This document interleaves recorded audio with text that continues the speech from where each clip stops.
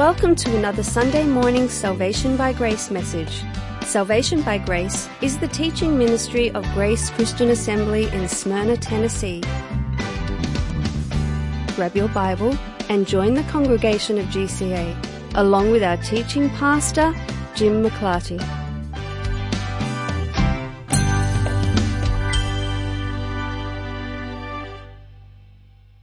I suspect that you all saw the older gentleman that was over here earlier. I'm going to tell you what he said, not in order to make fun of him, but in order to show you sort of the state of religion in America. And I want you all to pray for him, I really do. I wanted him to stay here. I wanted him to stay here with us. He came through the door, so I want you to pray for him because he's very confused. 92-year-old man.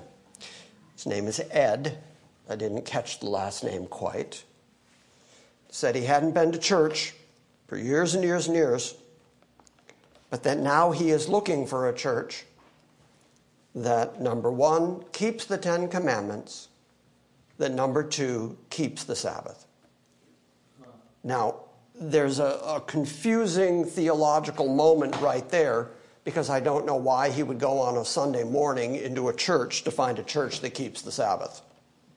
Seems like you'd be doing that on Saturday because that would be actually keeping the Sabbath. But he was looking for a church that kept the Ten Commandments. And so I recognized that I had one brief opportunity to encapsulate the gospel to him. When he asked, "Do you keep the Ten Commandments?" I said, the answer is yes and no.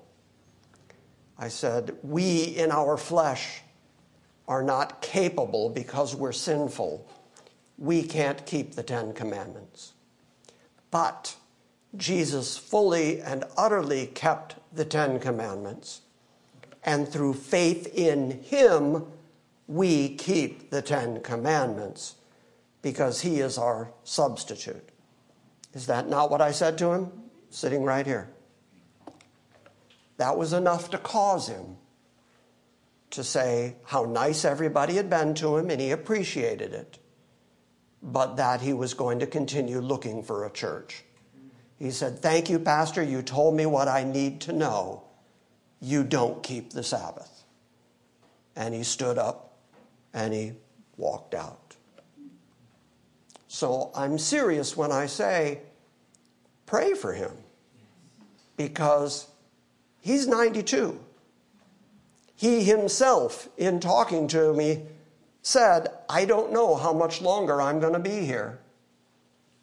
Neither do any of us. But how sad that he is facing eternity and still trying to justify himself before God by his law keeping. See, this stuff that we talk about here at GCA, about the necessity of grace, of sovereign grace, this is not a game. This is serious life and death, eternal stuff. And because we all get together in a room and we are all in agreement, and we all have a theological underpinning that girds up our faith in Christ as our substitute, and thereby we expect that God will be gracious to us, not because of what we did, but because of what Christ did. Therefore, we can have hope, and we can run boldly to the throne of grace, crying, "Abba, Father." That, to us united, becomes the theology that we stand on and that we're ready to cast ourselves out into eternity on. This poor man doesn't have that hope. In his desperation, he's hoping that he has, though he hasn't been to church for a while, he said, "But I keep the Sabbath." I did say to him, "You do know that that's Saturday, right?" And he said, "Yes, I keep the Sabbath. And I'm looking for a church that will keep the Sabbath and keep the Ten Commandments." I fear for him if that's how he's leaving this world. Pray for Ed. All right? Even if we never see him again, he crossed our paths, and that was not an accident. God brought him across our path, and for that moment, he heard the truth. He heard the gospel of faith in Jesus Christ. And that could be the whole reason he walked through the door. So, now you know what that conversation was about. 2 weeks ago, before I was so rudely interrupted by having my face rearranged, we were talking about ancient Jewish weddings and the relationship between Christianity and ancient Hebrew weddings. And even though I am not typically a beautiful guy, one of the comments that I heard most frequently after that message was how reassuring and truly beautiful that language that is here in the Bible actually is. And it is beautiful language, and I think we, 21st century Gentiles, we oftentimes miss the beauty of that language because we don't know. That's not our tradition. That's not our background. That's not our history. So we can be reading through the Bible, and Jesus will say things that are very wedding-based, and we'll miss it. We'll just read right by it. For instance, theologians have argued for years and years about Jesus saying, in answering, when are you going to return? What's going to be the sign of your coming? And he said, of that day and of that hour knows no man, but my Father only. And so theologians argue about it. Well, then, how can Jesus, if he is God, how could he not know something? After all, he would be omniscient. How could he admit to not knowing something? Atheists love to pounce on that verse and say, see, Jesus himself just admitted that he is not God because he admitted that he didn't know something. And then theologians will say, well, that was part of his humanity, that in his humanity he didn't know it, but in his divinity he still would have known it, but he somehow set aside that part of his divinity and his humanity to theological wrangling to try to explain it. When in fact, all Jesus was doing was using the language of the bridegroom, and his audience who heard him say it would have recognized instantly that he was saying that within the context of a Jewish wedding. That when the wife would ask, how long will you be gone? He would say, it's not up to me. I don't know. My servant doesn't know. My Father alone knows, because it's the Father who would send the bridegroom to come back and get his bride. So rather than wrangling about the theology of it and the ontology of it and how much divinity was involved in it and how much humanity was involved in it, none of that is what Jesus was demonstrating. What Jesus was demonstrating was that his relationship with his church continues to be described in that marriage, wedding, milieu. And if you don't understand it that way, then you're going to get all theologically confounded. There are big books, big tomes, big articles you can find on the internet arguing about that verse. And they won't mention that it just happens to be because Jesus was being the bridegroom. So the more that we understand the wedding language, the more we can understand our relationship to Christ, his relationship to us, and the promises that he has made us. We talked a couple of weeks ago about the rapture of the church, the catching away of the church. That is guaranteed all the more when you understand the wedding language, and you're going to see it again this morning. Now, a couple of weeks ago, I showed you that the rapture of the church has to occur before the tribulation period. This morning, I'm going to show you that the tribulation and the rapture all have to happen before the millennium.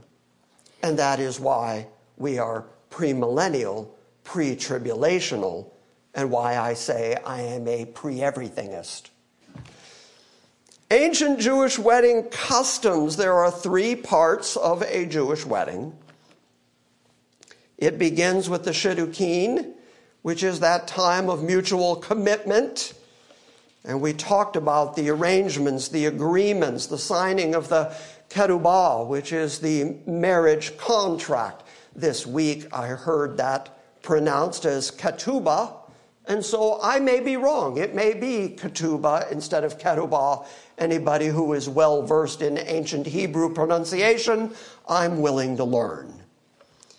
The ketubah is a marriage contract that protected, importantly, and don't miss this, it protected the rights of the bride. And so the contract, the covenant that we have entered into with Christ, is a guarantee to us.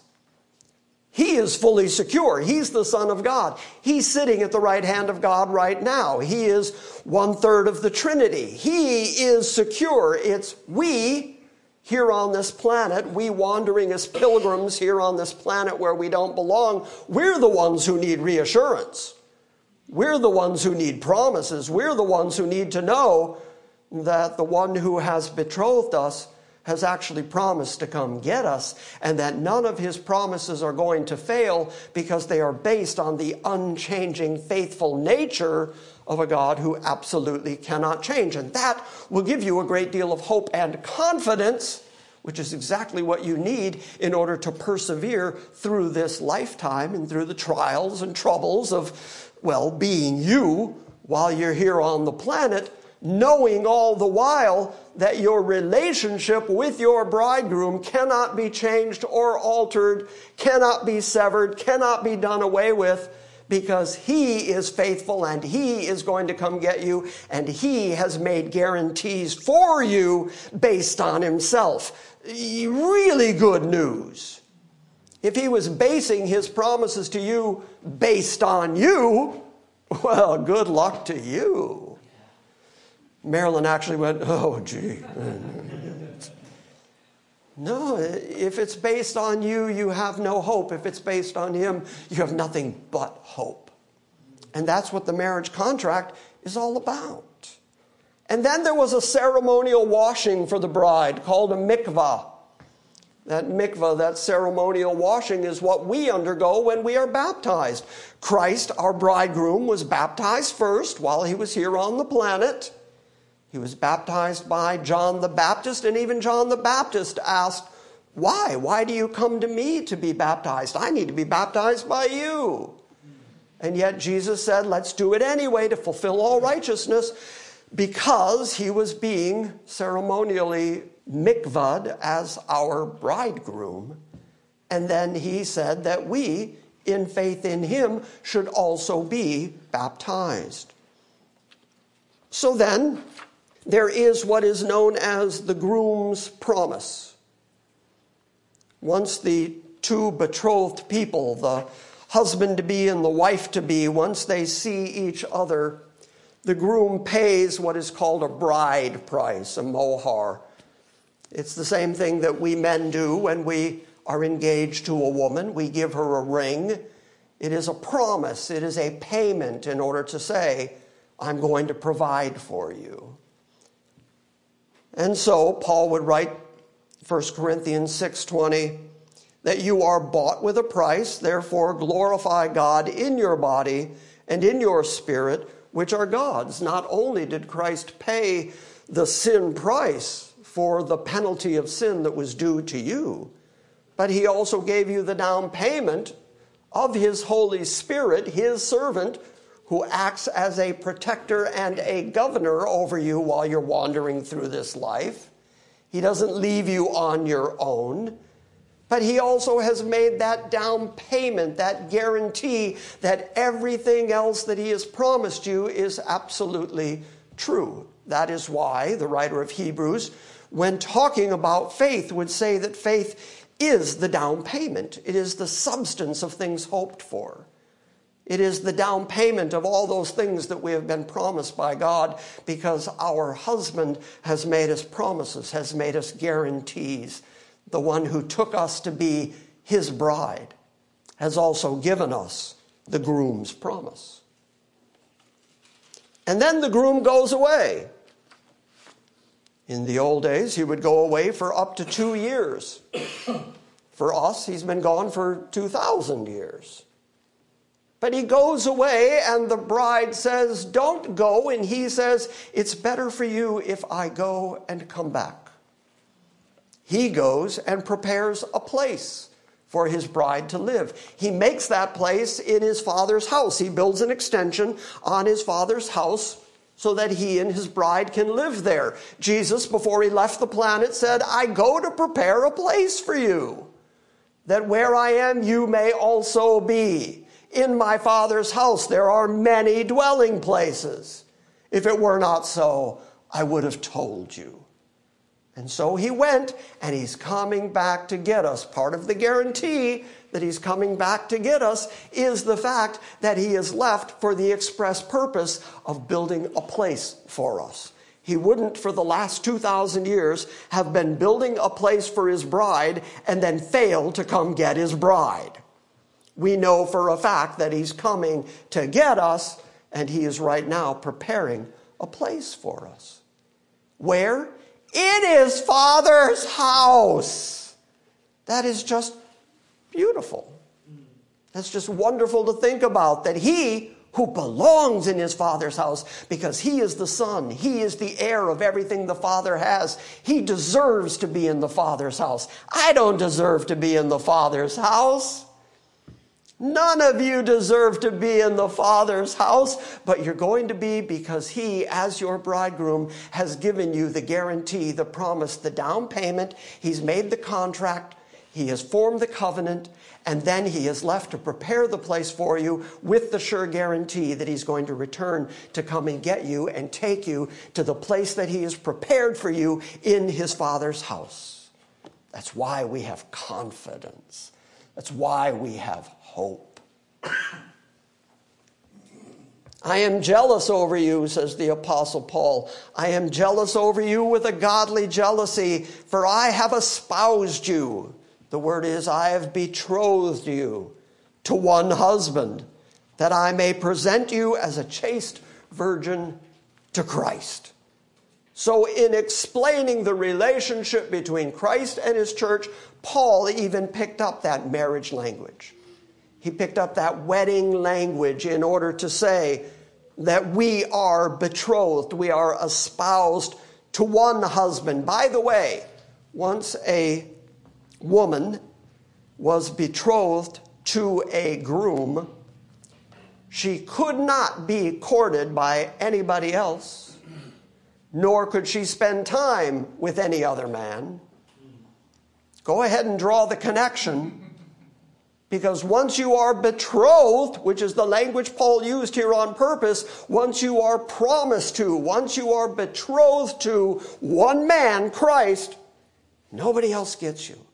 And you're not supposed to be messing around with anybody else. You're not supposed to be dipping your toe in other religions. You're not supposed to be following any other leader. You're not supposed to have any other teacher. There is no other instructor. There is no other theology. There is no other book. There is no other scripture. There is no other teaching that you're supposed to be following, because you are betrothed to Christ and Christ alone. And therefore you are supposed to keep yourself as a chaste virgin only unto him until he comes back to get you. That's the reason that that language was part of the marriage contract. And then Paul picked it up and moved it into the church. Then there was a time, this is what we're talking about, this betrothal period, this esuin, where we are guaranteed that he is going to provide everything that we need. Not only is he going to take care of our needs during the time that he's away, but he's also going to send his servant to watch over us and to encourage us to remain in our chastity to our bridegroom. The connections there are obvious. The Holy Spirit is that servant who has come to act as a governor, as a servant to watch over us, to keep us pure, to keep us separated, to keep us looking forward to the day that the bridegroom is going to come. And then we are instructed to watch, always be ready. And we ended 2 weeks ago by looking at the foolish virgins and the wise virgins. And the wise virgins were watching because they didn't know what hour of the night the bridegroom was going to come. And Jesus kept using that language, watch, because you don't know when the Son of Man is going to return. So we are supposed to be diligent. We are supposed to be constantly aware, on guard, aware that at any moment he could arrive. We're not supposed to say, well, his coming is delayed. It's been a long time. He's probably not going to come today or tomorrow or next week. And so I can go ahead and mess around with the things of the world because I've got time to clean myself up before he comes back. Instead, the instruction is you watch every day, and the language of the bridegroom returning in the middle of the night is because that is designating a time when you think not. I mean, if he came at 2 o'clock in the afternoon, of course you're going to be awake and watching. But if he comes at midnight, that's going to be the time when you don't expect him. And Jesus created that situation on purpose in order to say, watch constantly. Don't ever let down your guard. Don't ever assume that you can just mess with this world for a little while and then clean it up later. Always be watching, because your bridegroom is coming, and you have the Holy Spirit of God acting, working as a governor, a servant of his, watching over you, protecting you, guiding you, and encouraging you to watch. So then the bridegroom comes, and then the groomsmen run out ahead of the bridegroom. And the groomsmen run out with a trumpet and with a shout. And I showed you the correlation between that event and the language that Paul uses when describing the return of Christ. It's the same language Jesus himself uses, that the Son of Man is going to return on clouds of glory with the voice of an archangel, with the trump of God, and with a shout. Now, all of that language is much more than simply eschatological. That is also marriage language. That is the language that says, behold, the bridegroom's coming. And then the bride runs out to meet him. And then we are joined to him in marriage. And today what we're going to talk about is the marriage ceremony. I think that catches us up. The third stage of ancient Jewish weddings is something called the Nisuin, and that is the actual marriage. It's the final step in a Jewish wedding tradition. That word, by the way, comes from the word naso, which means to lift up and carry off. It's one of the reasons that traditionally grooms still pick up their bride to carry her across the threshold into their new home. Because the tradition is, dating all the way back to ancient Jewish weddings, that the groom comes and picks up, lifts up his bride, and then carries her off. By the way, if that sounds like rapture language, it's meant to, because our groom is coming to lift us up and carry us off. There's no mistake there. By the way, that idea of being lifted up carries on today in Jewish weddings. I don't know how many of you have ever attended Jewish weddings or if you've seen them on Facebook or YouTube or anything.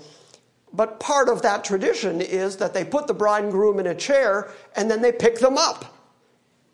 Now the groom, and this is important, wears something that is a traditional wedding robe. It's called a kittel.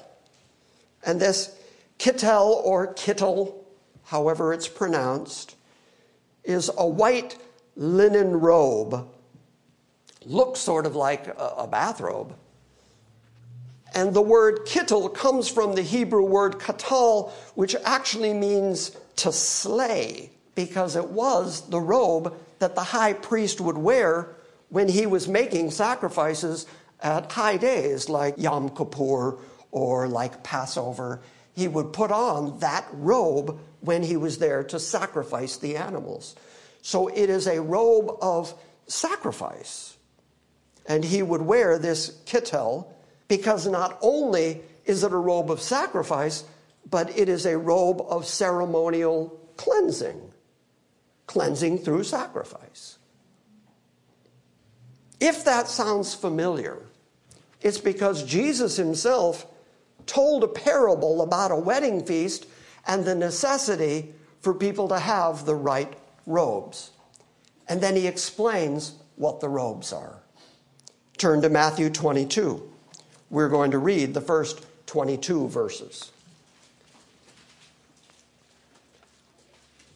Matthew 22, starting right at verse 1.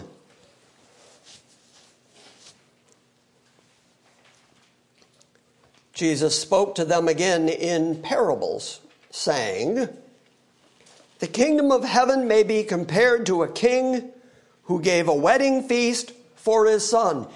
Okay, what's the purpose of a parable? Why did Jesus talk in parables? The purpose of a parable is to explain something that you can't possibly understand by comparing it to something that you can comprehend. And so here is Jesus explaining the kingdom of heaven, which we human beings, we're not going to grasp that. But he knows that everybody's familiar with weddings and wedding feasts, so he compares the kingdom of heaven to a wedding feast. And not just any old wedding feast, but the wedding feast that's being thrown by a king. Now everybody's getting some sense of it. Also, the reason that he spoke in parables was oftentimes to hide meaning from people so that people with ears to hear and eyes to see, they would get it, they would understand it, they'd comprehend it. But people who weren't given that spiritual ability would hear it and not understand it. And so oftentimes Jesus cloaked great eternal truths in parables. And that was his explanation for why he spoke in parables. So in this parable, he compares the kingdom of heaven to a wedding feast given by a king for his son. Pretty obvious comparisons there. And first he sent out his slaves to call those who had been invited to the wedding feast, and they were unwilling to come. Okay, now remember who his audience is. He's speaking to a Jewish audience. So who, if God is the king, and if Jesus is his son, and the father is going to throw a wedding feast for his son, and he's out there beckoning people, who then are the first people who would have been called who refused to come? Religious leaders. The religious leaders, the Jews. Of course they'd be the first to be called. This is their Messiah. This is the one who's been promised ever since King David. This is the one that they've been waiting for. The desire of women. So he's finally here. And he's rejected by his own. He came to his own, and his own received him not. So here he is, looking them in the eye and telling them a parable in which he is condemning them for their lack of coming to him, and so they are not going to have any part in his wedding feast. But he's cloaking it in a parable so that they don't quite see it. They don't quite get it. And he's condemning them as he's saying it to them. He sent out his slaves, his servants, to call those who had been invited to the wedding feast, and they were unwilling to come. So again, he sent out other servants, saying, "Tell those who have been invited, behold, I prepared my dinner. My oxen and my fattened livestock are all butchered, and everything is ready. Come to the wedding feast." But they paid no attention, and they went their way, one to his own farm, another to his business, and the rest seized his slaves and mistreated them and killed them. What is Jesus referring to there? He's referring to the fact that God had for 1,400 years been sending prophets to the nation of Israel. And those prophets all spoke of Jesus. They all pointed forward to Christ. Servant after servant they came, and then one by one they were all killed by the Jewish leaders. That's why Jesus himself would say, Jerusalem, Jerusalem, you that kill the prophets. How often I would have gathered your children as a hen gathers her chicks under her wings, but you were not willing. Therefore your house is left desolate. Okay, well, Jesus in this parable has just described the entire history of God's dealings with Israel and Israel's response. And now Jesus is going to explain why it is that God turned to others, the people that the Jewish leaders would have rejected and would have thought as unsavable, tax collectors and half-breeds and Gentiles and, the dregs of the earth, like you and me. I didn't mean to look right at you when I said bullseye. Okay. So. The king was enraged. God is angry at those who have rejected his son, who have killed his prophets. And he sent his armies and he destroyed those murderers and he set their city on fire. By the way, that happened 70 AD. We have been reading the last couple of weeks on Wednesday nights in our study of Isaiah that God takes credit for the fact that he brought the Assyrians down on the northern tribes. And he takes credit for the fact that he brought the Chaldeans, those of Babylon, down on the southern tribes. And he is amassing his army in order to be the battle axe in his hands, in order to correct his people. Jesus uses the same language here. He sent his armies, not just random armies, his armies. And they destroyed the murderers and they set the city on fire. And then he said to his slaves, his servants, the wedding is ready, but those who were invited were not worthy. Go therefore to the main highways, and as many as you find there, invite to the wedding feast. So those servants went out into the streets, and they gathered together all that they found, both evil and good, and the wedding hall was filled with dinner guests. That, my friends, is us. We're not there because we deserve to be. We went there because we weren't the originally invited. We go there because the originally invited turned on the Son, and therefore, like Paul said, to the Jews, since you were unwilling to listen, I go to the Gentiles. It's exactly what Jesus is describing here, long before Paul's ministry even began. That God then would send out servants to go into the highways and the byways, and whoever they would come across, they would beckon them, they would invite them to come to the wedding feast of the Lamb. And that's what we're still doing here. That's what the church is still about. This is what GCA exists for. We're still beckoning men and women, boys and girls, come to the feast. And people don't hear it. People won't come. But every once in a while, people do. Every once in a while, people hear the truth of the gospel and the lights go on and everybody's home and they can't wait to come to the wedding feast of the Lamb. And that is exactly what Jesus said 2,000 years ago was going to be the continuing effort of the servants of God, that they were going to continue to beckon people to come to the feast because the feast is prepared. God has already made the preparations. Now he's just bringing the people.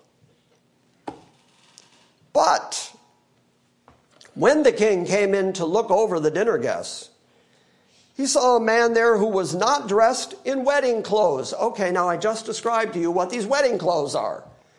The wedding clothes are these robes of linen that were provided by the host of the wedding. He was responsible for giving everybody robes to put on during the wedding feast. And if you were at the feast and didn't have a robe, that meant that you weren't somebody who the father had actually invited in. You snuck in some other way. You came in late. You didn't come through the front gate. You snuck in looking for a free... You're a wedding crasher. You came in looking for a free meal and some free wine.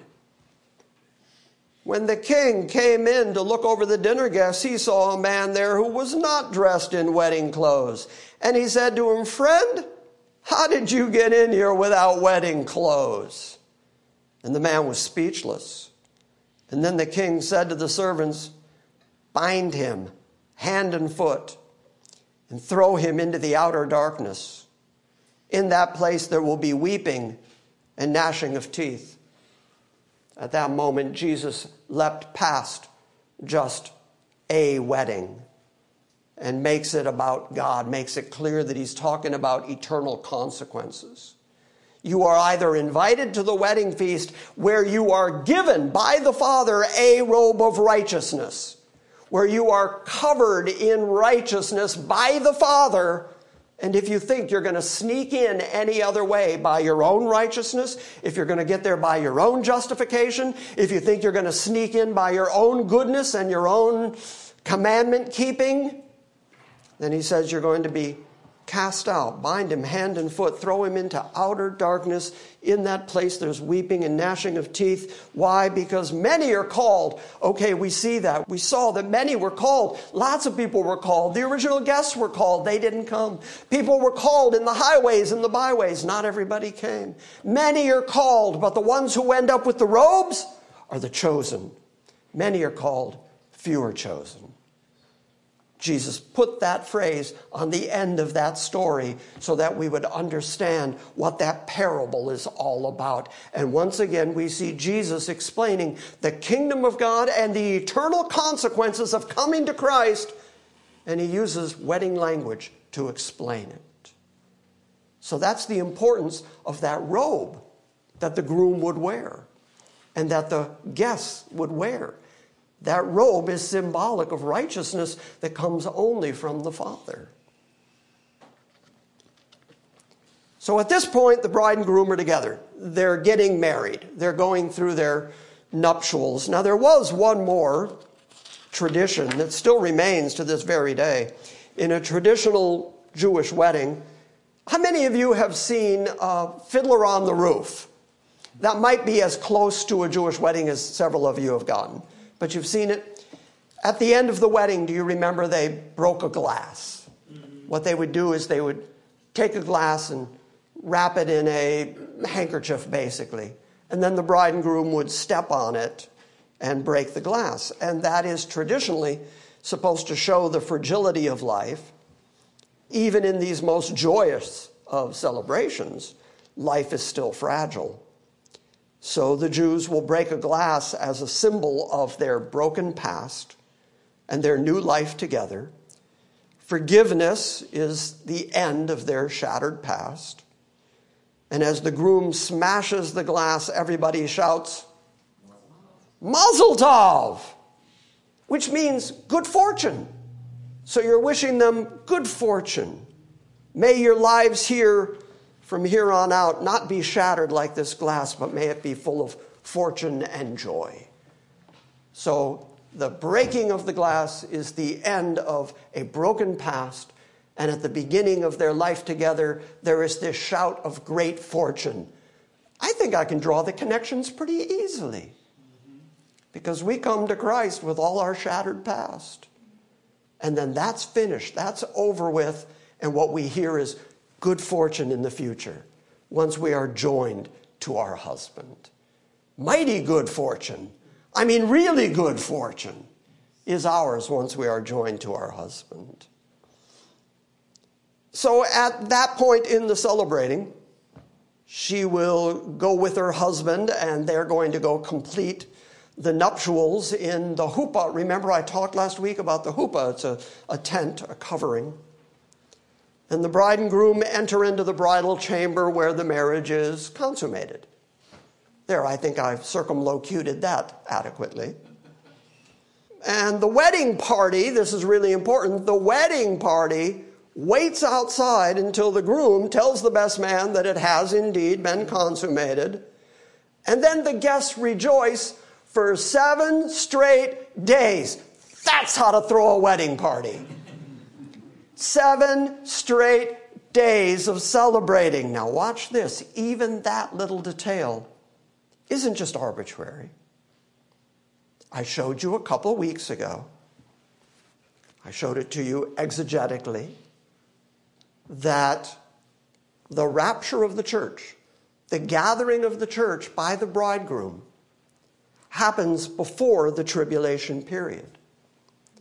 And the next thing you read about us, which we're going to read this morning before the morning's over, the next thing you read about us is that we're at the marriage supper of the Lamb, which apparently takes place for the period of the tribulation. How long is the tribulation? 7 years. 7 years. So during the 7-year tribulation, we're partying up in heaven while all hell is breaking loose down here on the planet. So the 7-day celebration of the wedding feast is not an arbitrary number. It is prefiguring our 7 years together with our husband. At the end of that 7 years, he comes back with us riding on white horses. And guess what we're wearing? Robes. White robes, which is the righteousness of the saints. Where'd we get those? At the wedding feast. At the wedding feast. We're still dressed for the wedding feast. It's beautiful language.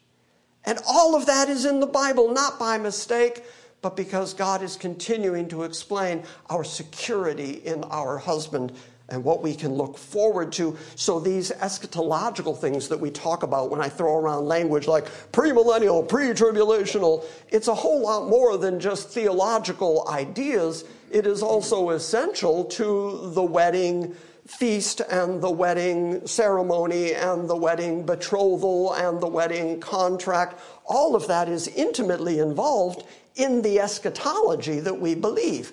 And let me just add parenthetically that if you believe in any other eschatology, let's say that you are adhering to an amillennial view or you're post-millennial or any of those views, at some point you destroy all that very specific wedding language that the Bible uses. It is only if you are pre-everythingist that you don't do any damage to the wedding language that the Bible uses to describe our relationship to our Christ and his return as our husband to come and get us and take us to the wedding feast.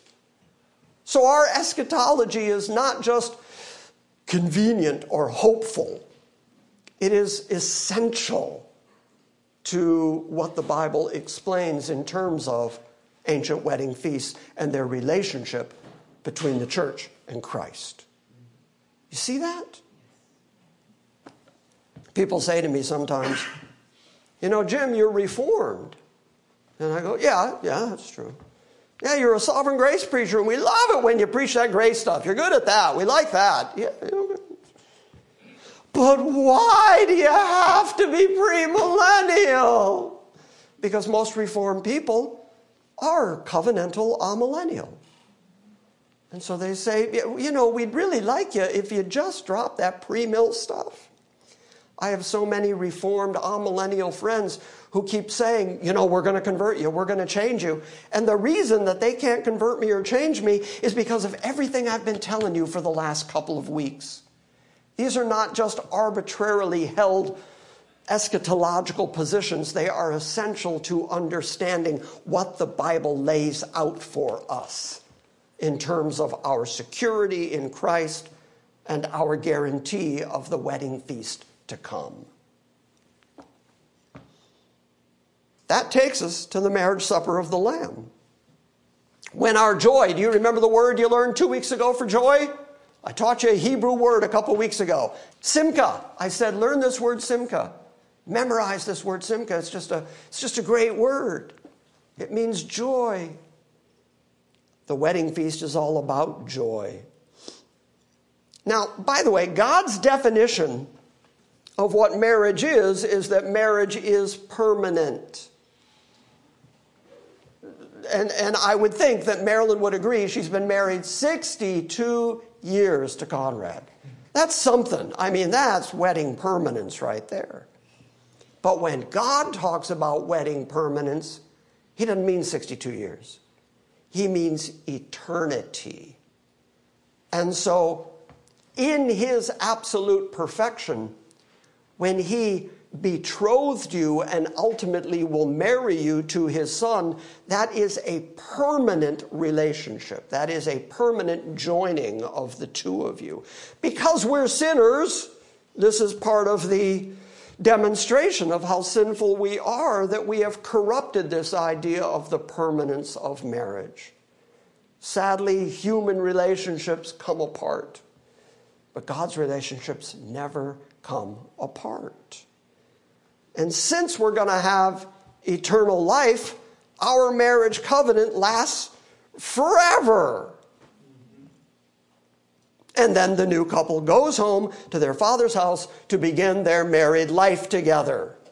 And that is what we are promised. So we too are going to go to our father's house and we're going to live together forever with the Lord, our husband, our beloved. So once that's all understood, the parallels between the ancient Jewish wedding and the biblical feasts with God's plan of redemption for humankind, represented by the marriage of the church as a bride and Jesus as the bridegroom, all of that helps facilitate a deeper understanding not only of Christianity, but also of what marriage is meant to be. It's a union between one man and one woman. It's a covenant. It's a betrothal. And the gospel, as a result, has a much, much deeper meaning to us once we understand the depth and the importance of ancient Jewish weddings. Turn to Revelation 19.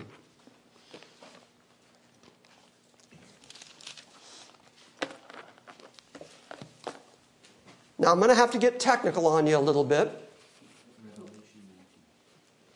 We're going to read chapter 19 and into the beginning of chapter 20.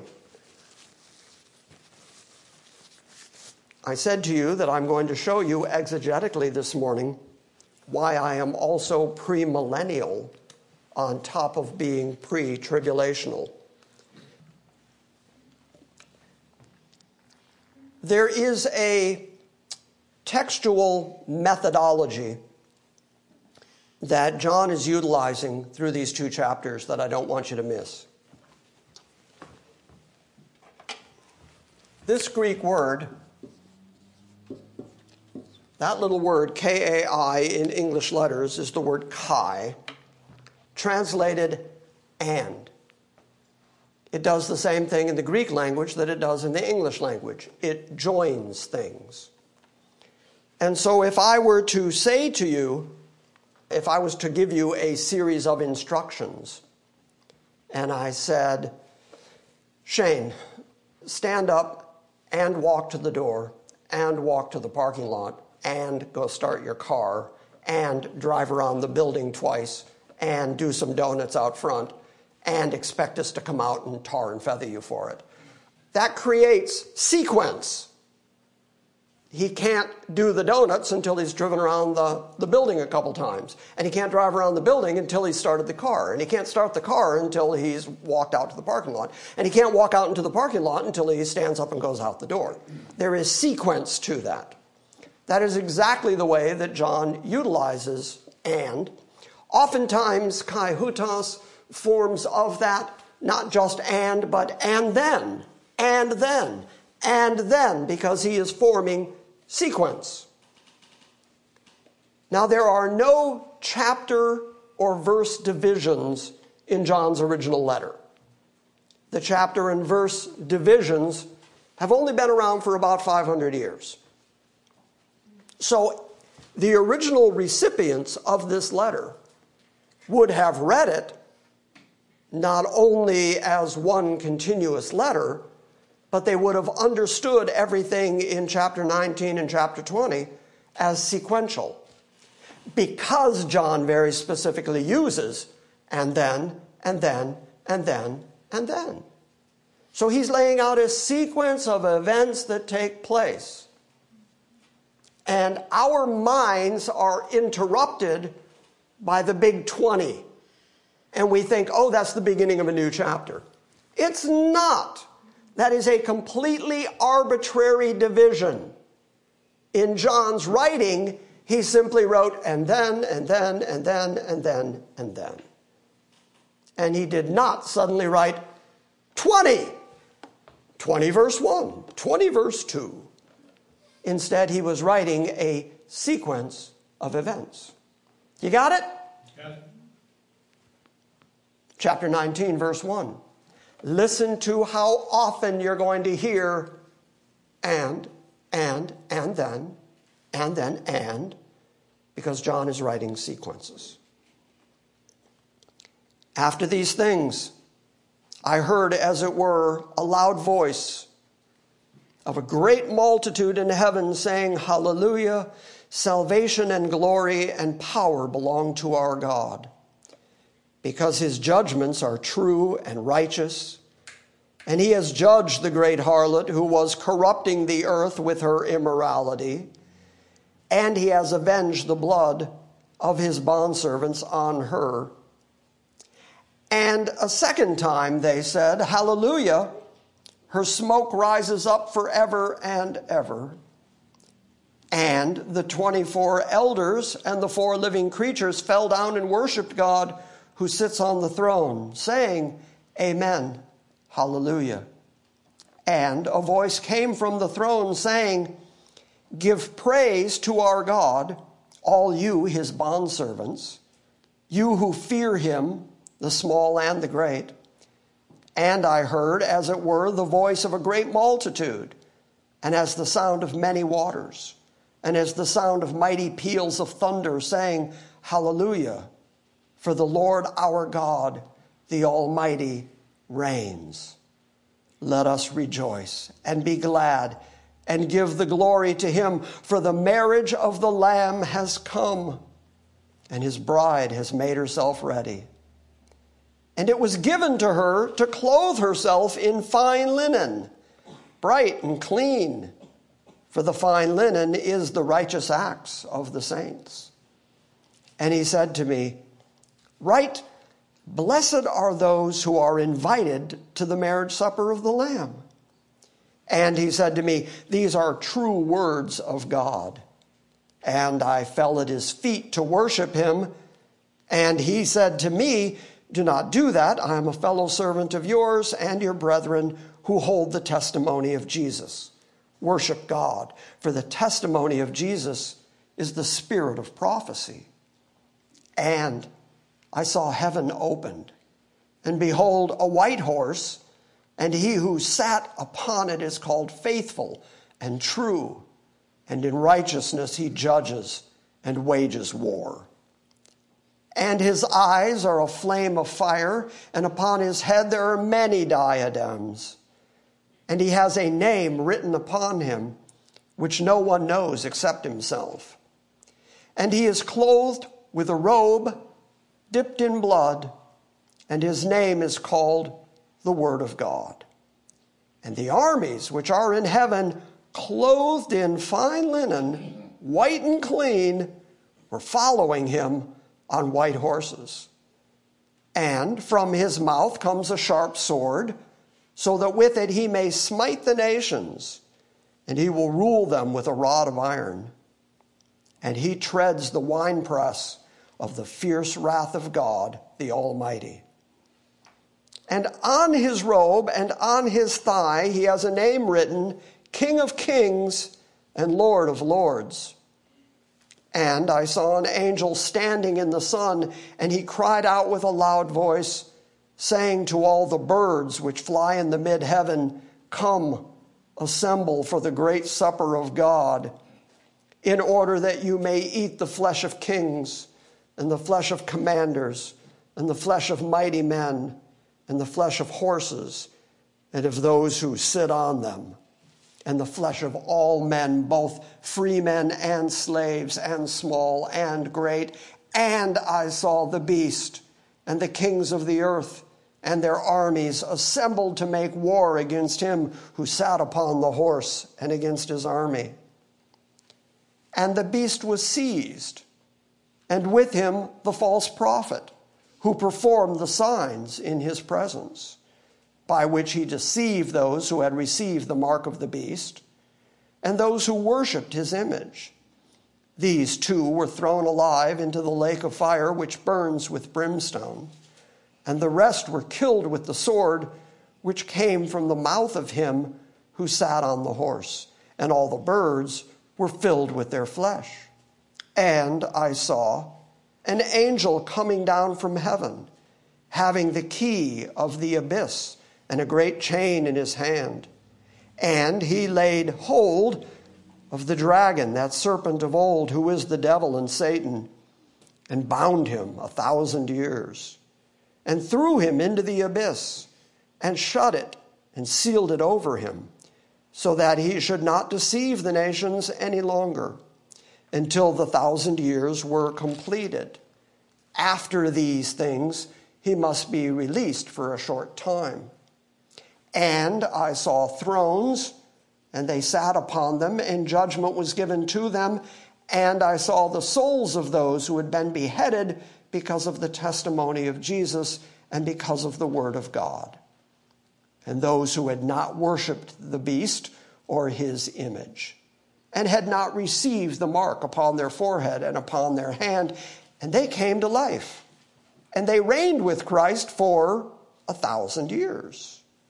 The rest of the dead did not come to life until the 1,000 years were completed. This is the first resurrection. Blessed and holy is the one who has part in the first resurrection. Over these, the second death has no power, but they will be priests of God and of Christ, and they will reign with him for 1,000 years. And when the 1,000 years are completed, Satan will be released from his prison and will come out to deceive the nations which are in the four corners of the world, Gog and Magog, to gather them together for war. The number of them is like the sand of the seashore. And they came up on the broad plain of the earth, and they surrounded the camp of the saints and the beloved city. And fire came down from heaven and devoured them. And the devil, who deceived them, was thrown into the lake of fire and brimstone, where the beast and the false prophet are also. And they will be tormented day and night forever and ever. And I saw a great white throne, and him who sat upon it, from whose presence earth and heaven fled away, and no place was found for them. And I saw the dead, the great and the small, standing before the throne. And the books were opened, and another book was opened, which is the book of life. And the dead were judged from the things which are written in the books, according to their deeds. And the sea gave up the dead that were in them, and death and Hades gave up the dead which were in them, and they were all judged, every one of them, according to their deeds. And death and Hades were thrown into the lake of fire. This is the second death, the lake of fire. And if anyone's name is not found written in the book of life, he was thrown into the lake of fire. And I saw a new heaven and a new earth, for the first heaven and the first earth passed away, and there was no longer any sea. And I saw the holy city, the new Jerusalem, coming out of heaven from God, made ready like a bride adorned for her husband. And I heard a loud voice from the throne saying, Behold, the tabernacle of God is among men. And he shall dwell among them, and they shall be his people, and God himself shall be among them. And he shall wipe away every tear from their eyes, and there shall be no longer any death, and there shall no longer be any mourning or crying or pain. The first things have passed away. And he who sits on the throne said, Behold, I am making all things new. And he said, Write, for these words are faithful and true. And he said to me, It is done. I am the Alpha and the Omega. I am the beginning and the end. I will give to the one who thirsts from the spring of the water of life without cost. Okay, I told you I was going to read 19 and 20, and I read a little ways into chapter 21 just because it got good to me. I just wanted you to see the consistency of and, that sequence. The argument for premillennialism that is most difficult for amillennialists or postmillennialists to deal with is the fact that chapter 19 comes before chapter 20. But also language. If you understand the way the Greek language works and the use of the word kai and how specifically and purposefully John was using it to create sequence, then that means in chapter 19, starting at verse 7, we are rejoicing and we're glad and we're giving glory to God because the marriage supper of the Lamb has come. That happens at the beginning of chapter 19. The 1,000 years doesn't happen until chapter 20. That means the marriage supper of the Lamb happens before the millennium happens. After the marriage supper of the Lamb, you've got the coming of Christ on a white horse, meting out the judgment and wrath of God, and those who are at the marriage supper of the Lamb come back riding white horses with our captain, with our Savior, with our bridegroom, still wearing the clothing that we were given at the marriage supper of the Lamb. That has to be sequential because we can't be wearing the clothing if we haven't been to the wedding. And Jesus in his parable already pointed that out. If you don't have the wedding clothing, he's going to cast you into outer darkness. So the very fact that you're wearing the wedding clothing means that he gave it to you at the marriage supper of the Lamb, which is before the wrath of God is poured out. And then comes the 1,000 years.